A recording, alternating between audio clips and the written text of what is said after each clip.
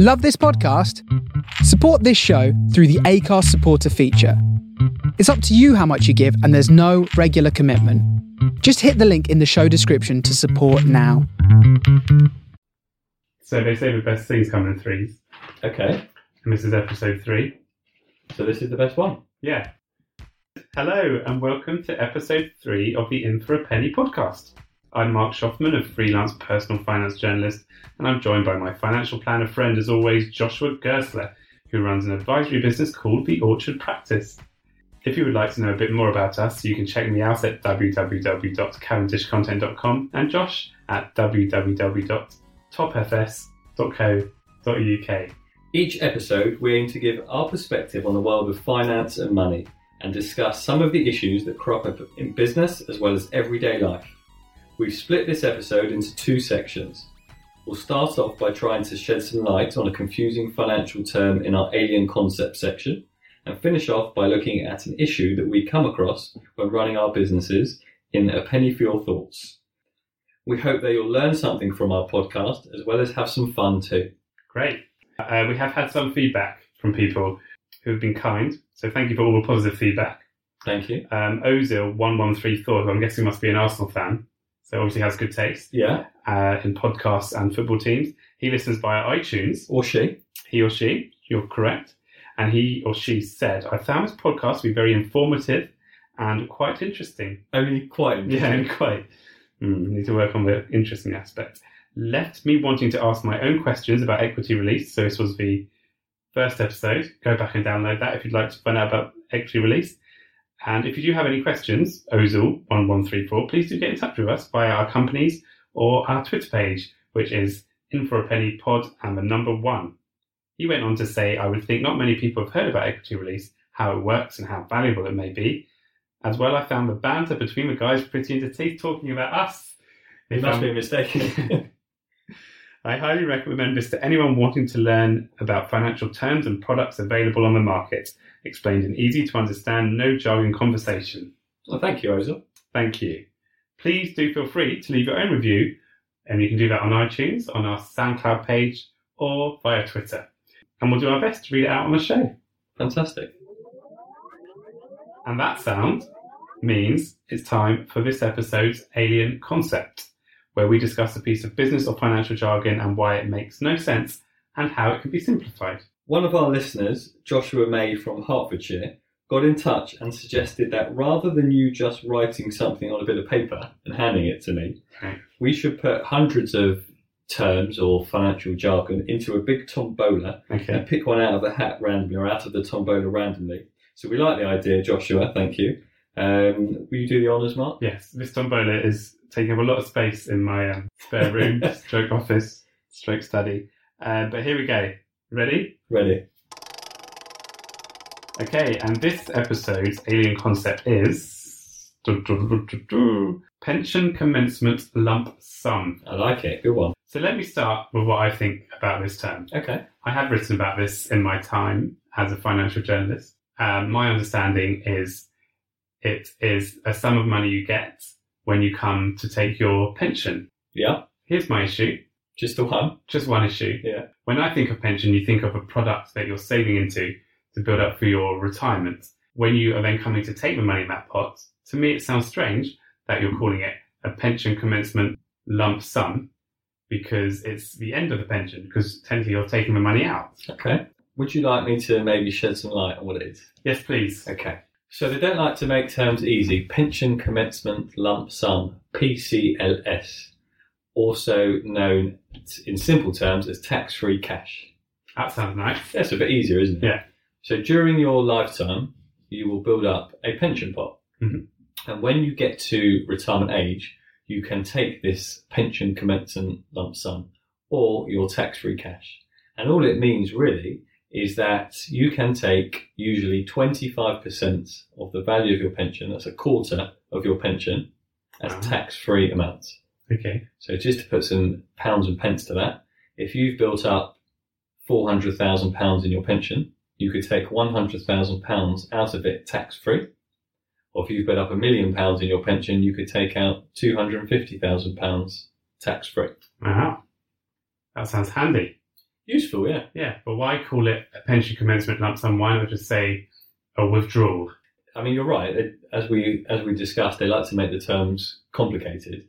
But at that point, you're starting to access your pension, which is, I think, why they put the term commencement in there, just to confuse us all. How do your clients react? Because obviously they've come to the end of their pension savings and they want to know how to access their cash, and they see their provider may have sent them this letter that says, here's your PCLS statement. I mean, how's that displayed for them? What does it look like? Well, luckily, with most of our clients, they now know to ignore any paperwork they get from pension providers, because they'll know that we'll discuss it with them in detail. So they can ignore all the confusing terms, all the jargon, all the alien concepts, and we'll try and simplify it for them. But often you will get a statement saying you have £400,000 in your pension, and it will give you options as to how you can access it. And one of them should say you can take £100,000 tax-free. Can you choose for that money to go straight into your account, or could it go, if you want to go and buy a property, can it go straight towards that? You can do pretty much whatever you want with that money. Remember, this is your money that you've built up over your lifetime. You've worked hard, and you can take 25% of that tax-free. Yeah. So you could ask the pension provider to pay it into your bank account. You could leave it in the pension until you're ready to access it. But it needs to go to you to do what you want with, whether that is buy a house, buy a Lamborghini, buy a guitar, whatever it is that you want to do, you can do with it. I'm glad you're looking at all the items around me, my Lamborghini. Your Lamborghini and your guitar in your office here. Yeah, next to this big tombola. Some people have something called protected tax-free cash. Have you ever heard about that? Tell me about that. Protected tax-free cash is when you are entitled to more than 25% tax-free. Interesting. And that's a really valuable benefit to have in your pension. So some older pensions often have this in. Right.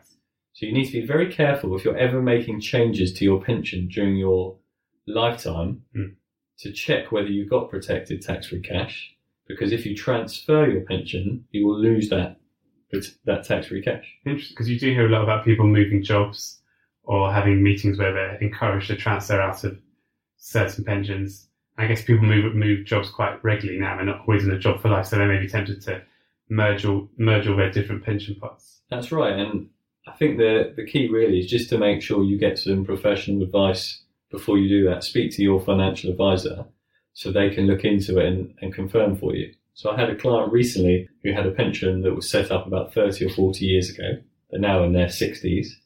And we discovered as part of what we call the data gathering process that they were entitled to 40% tax-free from the pension. Wow. But if they didn't know that, they would have missed out on about, I think it turned out, about £30,000 or £40,000 tax-free. Cool. That's not bad. Yeah, it's good. Consider that. Yeah. What if I don't want to take my PCLS? Well, you would only access your pension when you have a need for it, when you've agreed your retirement strategy with your advisor. So the advantages of not taking it now are that hopefully your pension will continue to grow and you'll be able to take more money out in the future. So just to add again some numbers to that, if you've got £400,000 in your pension pot today, 25% would allow you to take £100,000 out. If you didn't need that money and you left it for, let's say, 10 years, and at that point it was worth £500,000, you could take out £125,000 tax-free. But I guess if it falls in value, you may also get less. Correct, yeah. If the value goes down, then you'll take less out. And what if I want to never take it? You don't have to take it. A lot of our clients are never accessing their pensions because they are fantastic tools for inheritance tax planning. I think that's probably a deeper discussion for another day, but you can leave your pension in there until death. What's the earliest that I can get my PCLS? It's currently age 55, unless you are in ill health and are allowed to have special dispensation to access your pension early. But by the time you and I get to retirement, it's going to be about 57, the age when we can access it. It is annoying, but that's the way pensions are going and life is going, that we have to wait a little bit longer to access things because we're going to work a little bit longer. Oh, that sounds horrible. What about, because I guess 55 does seem quite young now. If I think that I'm 35 and in 20 years I could suddenly access my pension, and to me that does seem like, well, in 20 years' time I could have all this cash I can get my hands on. How do you stop that mentality, because you could get in at 55, but you could wait 20 years until you're 75. Yeah, I often have clients who come to see me who say, I've built this pension up, I've had a letter, I know I can access 25% tax-free, please can I do that? And we say, hold on a moment, is this the right thing for you to do? Just because you can access it doesn't mean you should. And probably more often than not, we end up leaving that tax-free cash till the future, till they need it at another point. I think the key is you need to have a financial plan, because if you don't know where you're heading financially, you can't make an informed decision as to whether you should access the money now, in a year, in 20 years, or never. One of the big things they launched a few years ago was these pension freedoms, where people can access their pots so you no longer have to take an annuity, which we discussed in episode 2. Yeah. And you also can do other stuff like income drawdown, which I think we've also discussed in previous episodes. Okay. Go and download them if you want to find out about them. How does the tax-free stuff relate to that? And every time you access it, I'm guessing you can't take 25% tax-free, you can only do that once. So you can access your pension via phased drawdown. So that would be taking money as and when you need it. So shall I give you some numbers? Love numbers. So we've got £1 million in our pension. Okay. And we decide we need £100,000 tax-free. We would need to make sure we set aside enough money to access £100,000 tax-free. Now, because 100,000 isn't 25% of $1 million, we still have some more tax-free cash we could access in the future. So we can do it in stages. We could phase it on a monthly basis, annually, or ad hoc. So you don't have to take that 25% all at once. You stagger Correct. how you take it. Correct. That's good, but I guess the only risk there is if the pot falls in value, you could get less. Correct, yes. There's always a risk with any investment. You could get less. But I would imagine that you would discuss your needs with your financial advisor. You will have a plan, and you will put the money in areas where it matches your attitude to risk. How popular is phased drawdown? It's very popular, actually. I think with our clients who we've got long-term financial plans for, if they don't need all the money now, then we're phasing it over different time periods so they can use it most efficiently. So could you, if I was 55 and wanted to take a bit out now, and then say in 20 years take more, could I do that? Yeah, of course you can. I'll see you in 20 years. I'll see you then. Okay. So let's think of some different things we can call it. Okay. Because I still think pension commencement lump sum is a bit wordy. Okay. If you try and say it really fast, it's probably not fun. But it's like red No, we or won't yellow. try that because No? it won't be fun. No, wait, no. Not for listeners. But do feel free to try that at home or not. So I was thinking we could call it your pension withdrawal. Yeah. Not sure about that one. No? What else you got? I've got your retirement bonus, because it is your tax-free. It's technically, but you've got to the end of your pension savings. It's like your little reward because you're getting it tax-free. You don't have to pay anything on it. It's your savings, and it's like a gift technically from the government because the taxman's saying, "I'm not going to charge you. Here it is. You've retired. Here's your retirement bonus." Yeah, not bad. Not bad. I mean, I just like tax-free cash. Yeah. I think to the average person or the non-average person, tax-free is very easy to understand. Mm-hmm. Cash is very easy to understand. So I think that's quite a simple one. Okay. And that was this episode's Alien Concepts. Do let us know if that's made the term clearer for you. You can contact us via iTunes, on SoundCloud, or on Twitter @inforapennypod and the number 1. And let us know any further queries, if you think we need to make anything more clear, or if we have just explained it perfectly and you're sitting in a rainbow cloud of knowledge regarding the PCLS. And now it's time for a penny for your thoughts, where we discuss some of the social issues that come up in the workplace. Before you talk about this episode's topic, Yeah. I wanted to speak to you about a restaurant I went to recently. Okay. Because you asked last episode about complaining in a restaurant. Yeah. So I went out for dinner last week Nice. for my mother-in-law's birthday. Ah, happy birthday. What's her name? Her name is Gloria. Happy birthday, Gloria. 21 again? Yeah, hopefully she's listening, avid listener. Yeah. I should probably first tell you I wasn't too happy to go out for my mother-in-law's birthday. Okay. Not because I don't like her, which I don't. I do, Gloria, if you're listening. But because it was on a Tuesday night, Oh, and that's when I was supposed to play football. yeah. But I reluctantly did the right thing and sacrificed football for my mother-in-law. And I ordered a drink, Okay. which I drank, and halfway through it, I noticed a fly swimming in my drink. Wow. I didn't do the old waiter, there's a fly in my drink. Yeah. So I was thinking, what would Mark do in this situation? The aggressive complainer. Exactly. But I didn't do any Mark Schaffman. I just called the waitress over politely and said, there's a fly in my drink. Yeah. And she said, I'm terribly sorry, I'll change that for you, sir. That's great. Yeah. So sometimes you don't need to shout, I just asked nicely. Yeah. How did the fly survive? I didn't ask. All right, what drink was it? It was a Jack Daniels and Coke. Because I had to have a drink to get through the evening with my mother-in-law. Do you think the fly was drunk? I don't know, Mark. Did it arrive with a fly in it? I imagine it arrived with a fly, and I luckily didn't drink it. Yeah. But I interrupted. Do carry on with this week's opinion for your thoughts. I wanted to ask you about business attire. Okay. Because I spend a lot of time going to shared offices, such as WeWorks, where you have lots of companies who work in the same space and they rent the premises and rent tables and desks and different parts of the office. So you have lots of companies in the same place. Yeah. A lot of times it's just startups. Okay. Young, hip people. Like me? No. Okay. Quite the opposite. In fact, very opposite, because a lot of the time they are just there in T-shirts and shorts, even in the winter. When I used to work regularly in an office, and for me, the dress code was smart trousers, maybe smart jeans, and a shirt. I'd never dream of just going to work in a T-shirt. Okay. What is suitable work wear? I think you need to dress according to the environment. So I think every office, every industry, every person has a different type of dress code. What do you wear for your work? I like to wear a shirt and smart jeans, just because I think mentally, if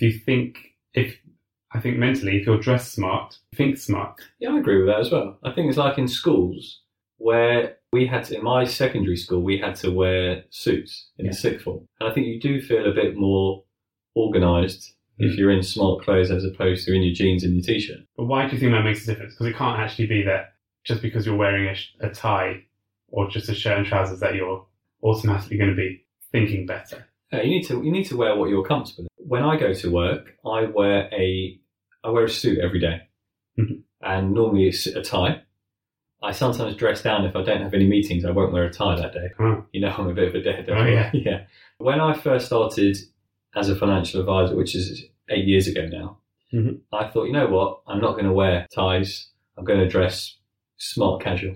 And then I recruited an apprentice called Derek. And Derek used to wear a suit and tie to work every day. Wow. And I thought, I can't have this 19-year-old looking smarter than me in the office. True. So ever since that day, I went back to wearing suit and tie. So is it a competitive thing? You just want to be the alpha male? Yeah, basically. Yeah. No, I just thought, you know what? He looks smart. Yeah. I'm our client's advisor. I can't look scruffy. Mm. And although it shouldn't really matter what you wear, I think impressions count. And if you see someone looking smart, I think you're more likely to think they are going to be smart at organising things for you, as opposed to someone who turns up all scruffy. If you went and saw your accountant and he's in shorts and flip-flops, you might think... I'd wonder what my fees were going towards. Yeah, exactly. You might think differently. Whereas in a creative industry, marketing or journalism, I think you're more likely to see people dress a bit more creatively.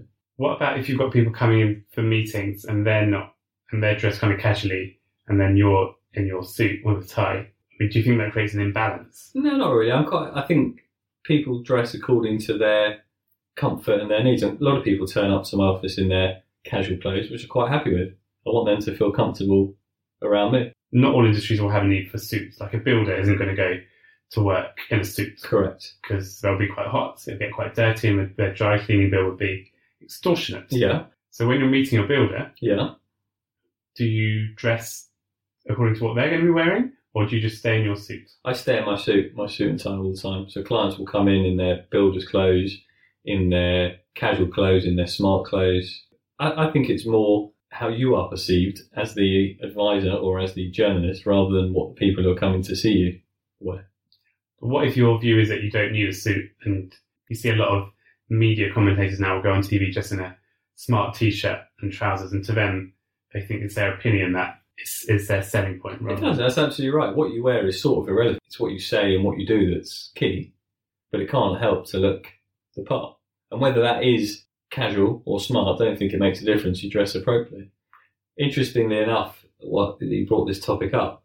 My Dad was saying his friend was chatting to him recently and said, what do you wear for work? Because I've just been to a meeting and the guy said to me I was overdressed. What was he wearing? I don't know. I didn't see. I think he was also in a suit. Mm. So everyone's got a different feeling and a different opinion about what's right and what's wrong. Do you think there needs to be a dress code made clear before you go to meetings? Because if I go to a work event in the night, like a dinner or an awards dinner, they'll say there's a dress code, so they say business attire or black tie, so people will know to turn up appropriately. Do you think maybe we should do that for a day-to-day business meeting? No, not really. I think if I started saying to my clients how to dress, if I put at the bottom of every email dress to impress or fancy dress or whatever it may That be, might be quite good. yeah, but I think people will be a bit put out. Why is this guy telling me what to wear? Can it go too far? Sometimes you have people in three-piece suits or they're carrying their handkerchiefs in their pocket. No, I sometimes Pocket wear a squares. waistcoat. I sometimes wear a waistcoat for a meeting. Yeah. Yeah. I don't think you can go too far. Okay. When I was at my previous job as a chartered accountant, I remember someone saying to me, you should always try and dress one grade or one level above your actual position. So try and look smarter as if you are more senior. Oh. Which was interesting because when in that job we were always told to dress according to the client. So we used to go on sites for a few weeks to be in a client's office. And if they were all in suit and ties, we'd wear suit and ties. If they were smart casual, we'd wear smart casual. But this guy believed that perceptions were very important. And if you are trying to get a promotion or to be thought of well, you should look the part, which I get. So what would that mean? Like, if you dress one level up, what should I be wearing? What should you be wearing? Yeah. Well, put something on, Mark. It's a bit awkward sitting here with you like that. Well, I guess it's different for you because you are running your business. Mm. But if I'm a lowly journalist and I go to meet an editor to pitch or whatever, or to try and get work, I want to portray myself as capable. Do I need to... You tell me. I don't know. I don't meet with editors and journalists. What do they wear? Suits. Okay, so you might want to be in a suit. But do I need my waistcoat to cover that tummy? To cover the tummy? Went to the gym today, I'll have you know. What about some offices have dress down Fridays? What are your thoughts on that? My thoughts on that is I think that creates a bit of a fashion show. And I've worked in some offices where the girls will come in looking like they're dressed for a pool party rather than work. That makes me sound about 80 years old. It does, yeah. But I don't think it creates a very conducive workplace where all you can see is flesh. Okay, where are we going, Mark? Don't know. Stop now. And for the men, I guess some of it's the same. Sometimes I'll just be wearing like muscle vests. I've seen some people. Yeah, like we're in my office, people are smart. As I said, I'm always in a suit and more often than not a tie. Everyone else will have similar. Some people might wear smart trousers, a shirt and a jumper. As long as people are comfortable and look smart enough, then I'm comfortable. We don't do dress down Friday in my office. No. We have Costa Friday. What does that mean? It means we buy everyone a Costa coffee on a Friday. Other coffee shops are available. They are available. Why Costa Coffee?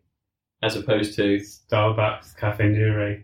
We used to go to Starbucks, yeah. But when they had all this scandal about their not paying their taxes, we decided, you know what, we'll go to Costa instead at the office.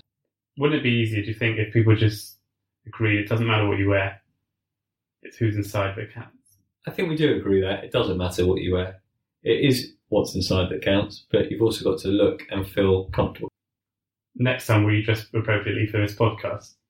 What do you consider appropriately for the podcast? I don't know, just a bit smarter. I am in my suit and my shirt. Yeah, but your shirt is hanging out. It's a bit untucked. I can see your vest. It's a cold day out, Mark. Yeah, maybe next time could you put a vest on? I can just see your hairy chest. I'm very rude. That was this episode's Penny for your thoughts. It'd be interesting for our listeners to maybe message in and get in touch to let us know their thoughts on this, what they wear and what they expect when they go to meetings. Yeah. Shall I remind them how to do that? Go for it. You can do that via iTunes, Spotify, SoundCloud, and also on our Twitter page at InForAPennyPod and the number 1. Why do you always say the number one. If you said In for a Penny Pod 1, Yeah. do you think people are clever enough to... My worry is that they spell out the word 1, and then that rival In for a Penny Pod 1. Is there another one? No. No, I didn't think so. But they might just spell it wrong and they'll never find us. That's all we've got time for on this episode. Please remember that anything discussed in this programme should not be viewed as financial advice. But if you do need support, please visit the Orchard Practice website at topfs.co.uk. Don't forget, you can follow us on Twitter at InForAPennyPod1 Oh, I see. I like what you did. and find us on SoundCloud, iTunes and Spotify at In For A Penny Podcast. Do feel free to leave any feedback and post any financial issues you'd like to cover. For now, thanks for listening and thank you for being In For A Penny.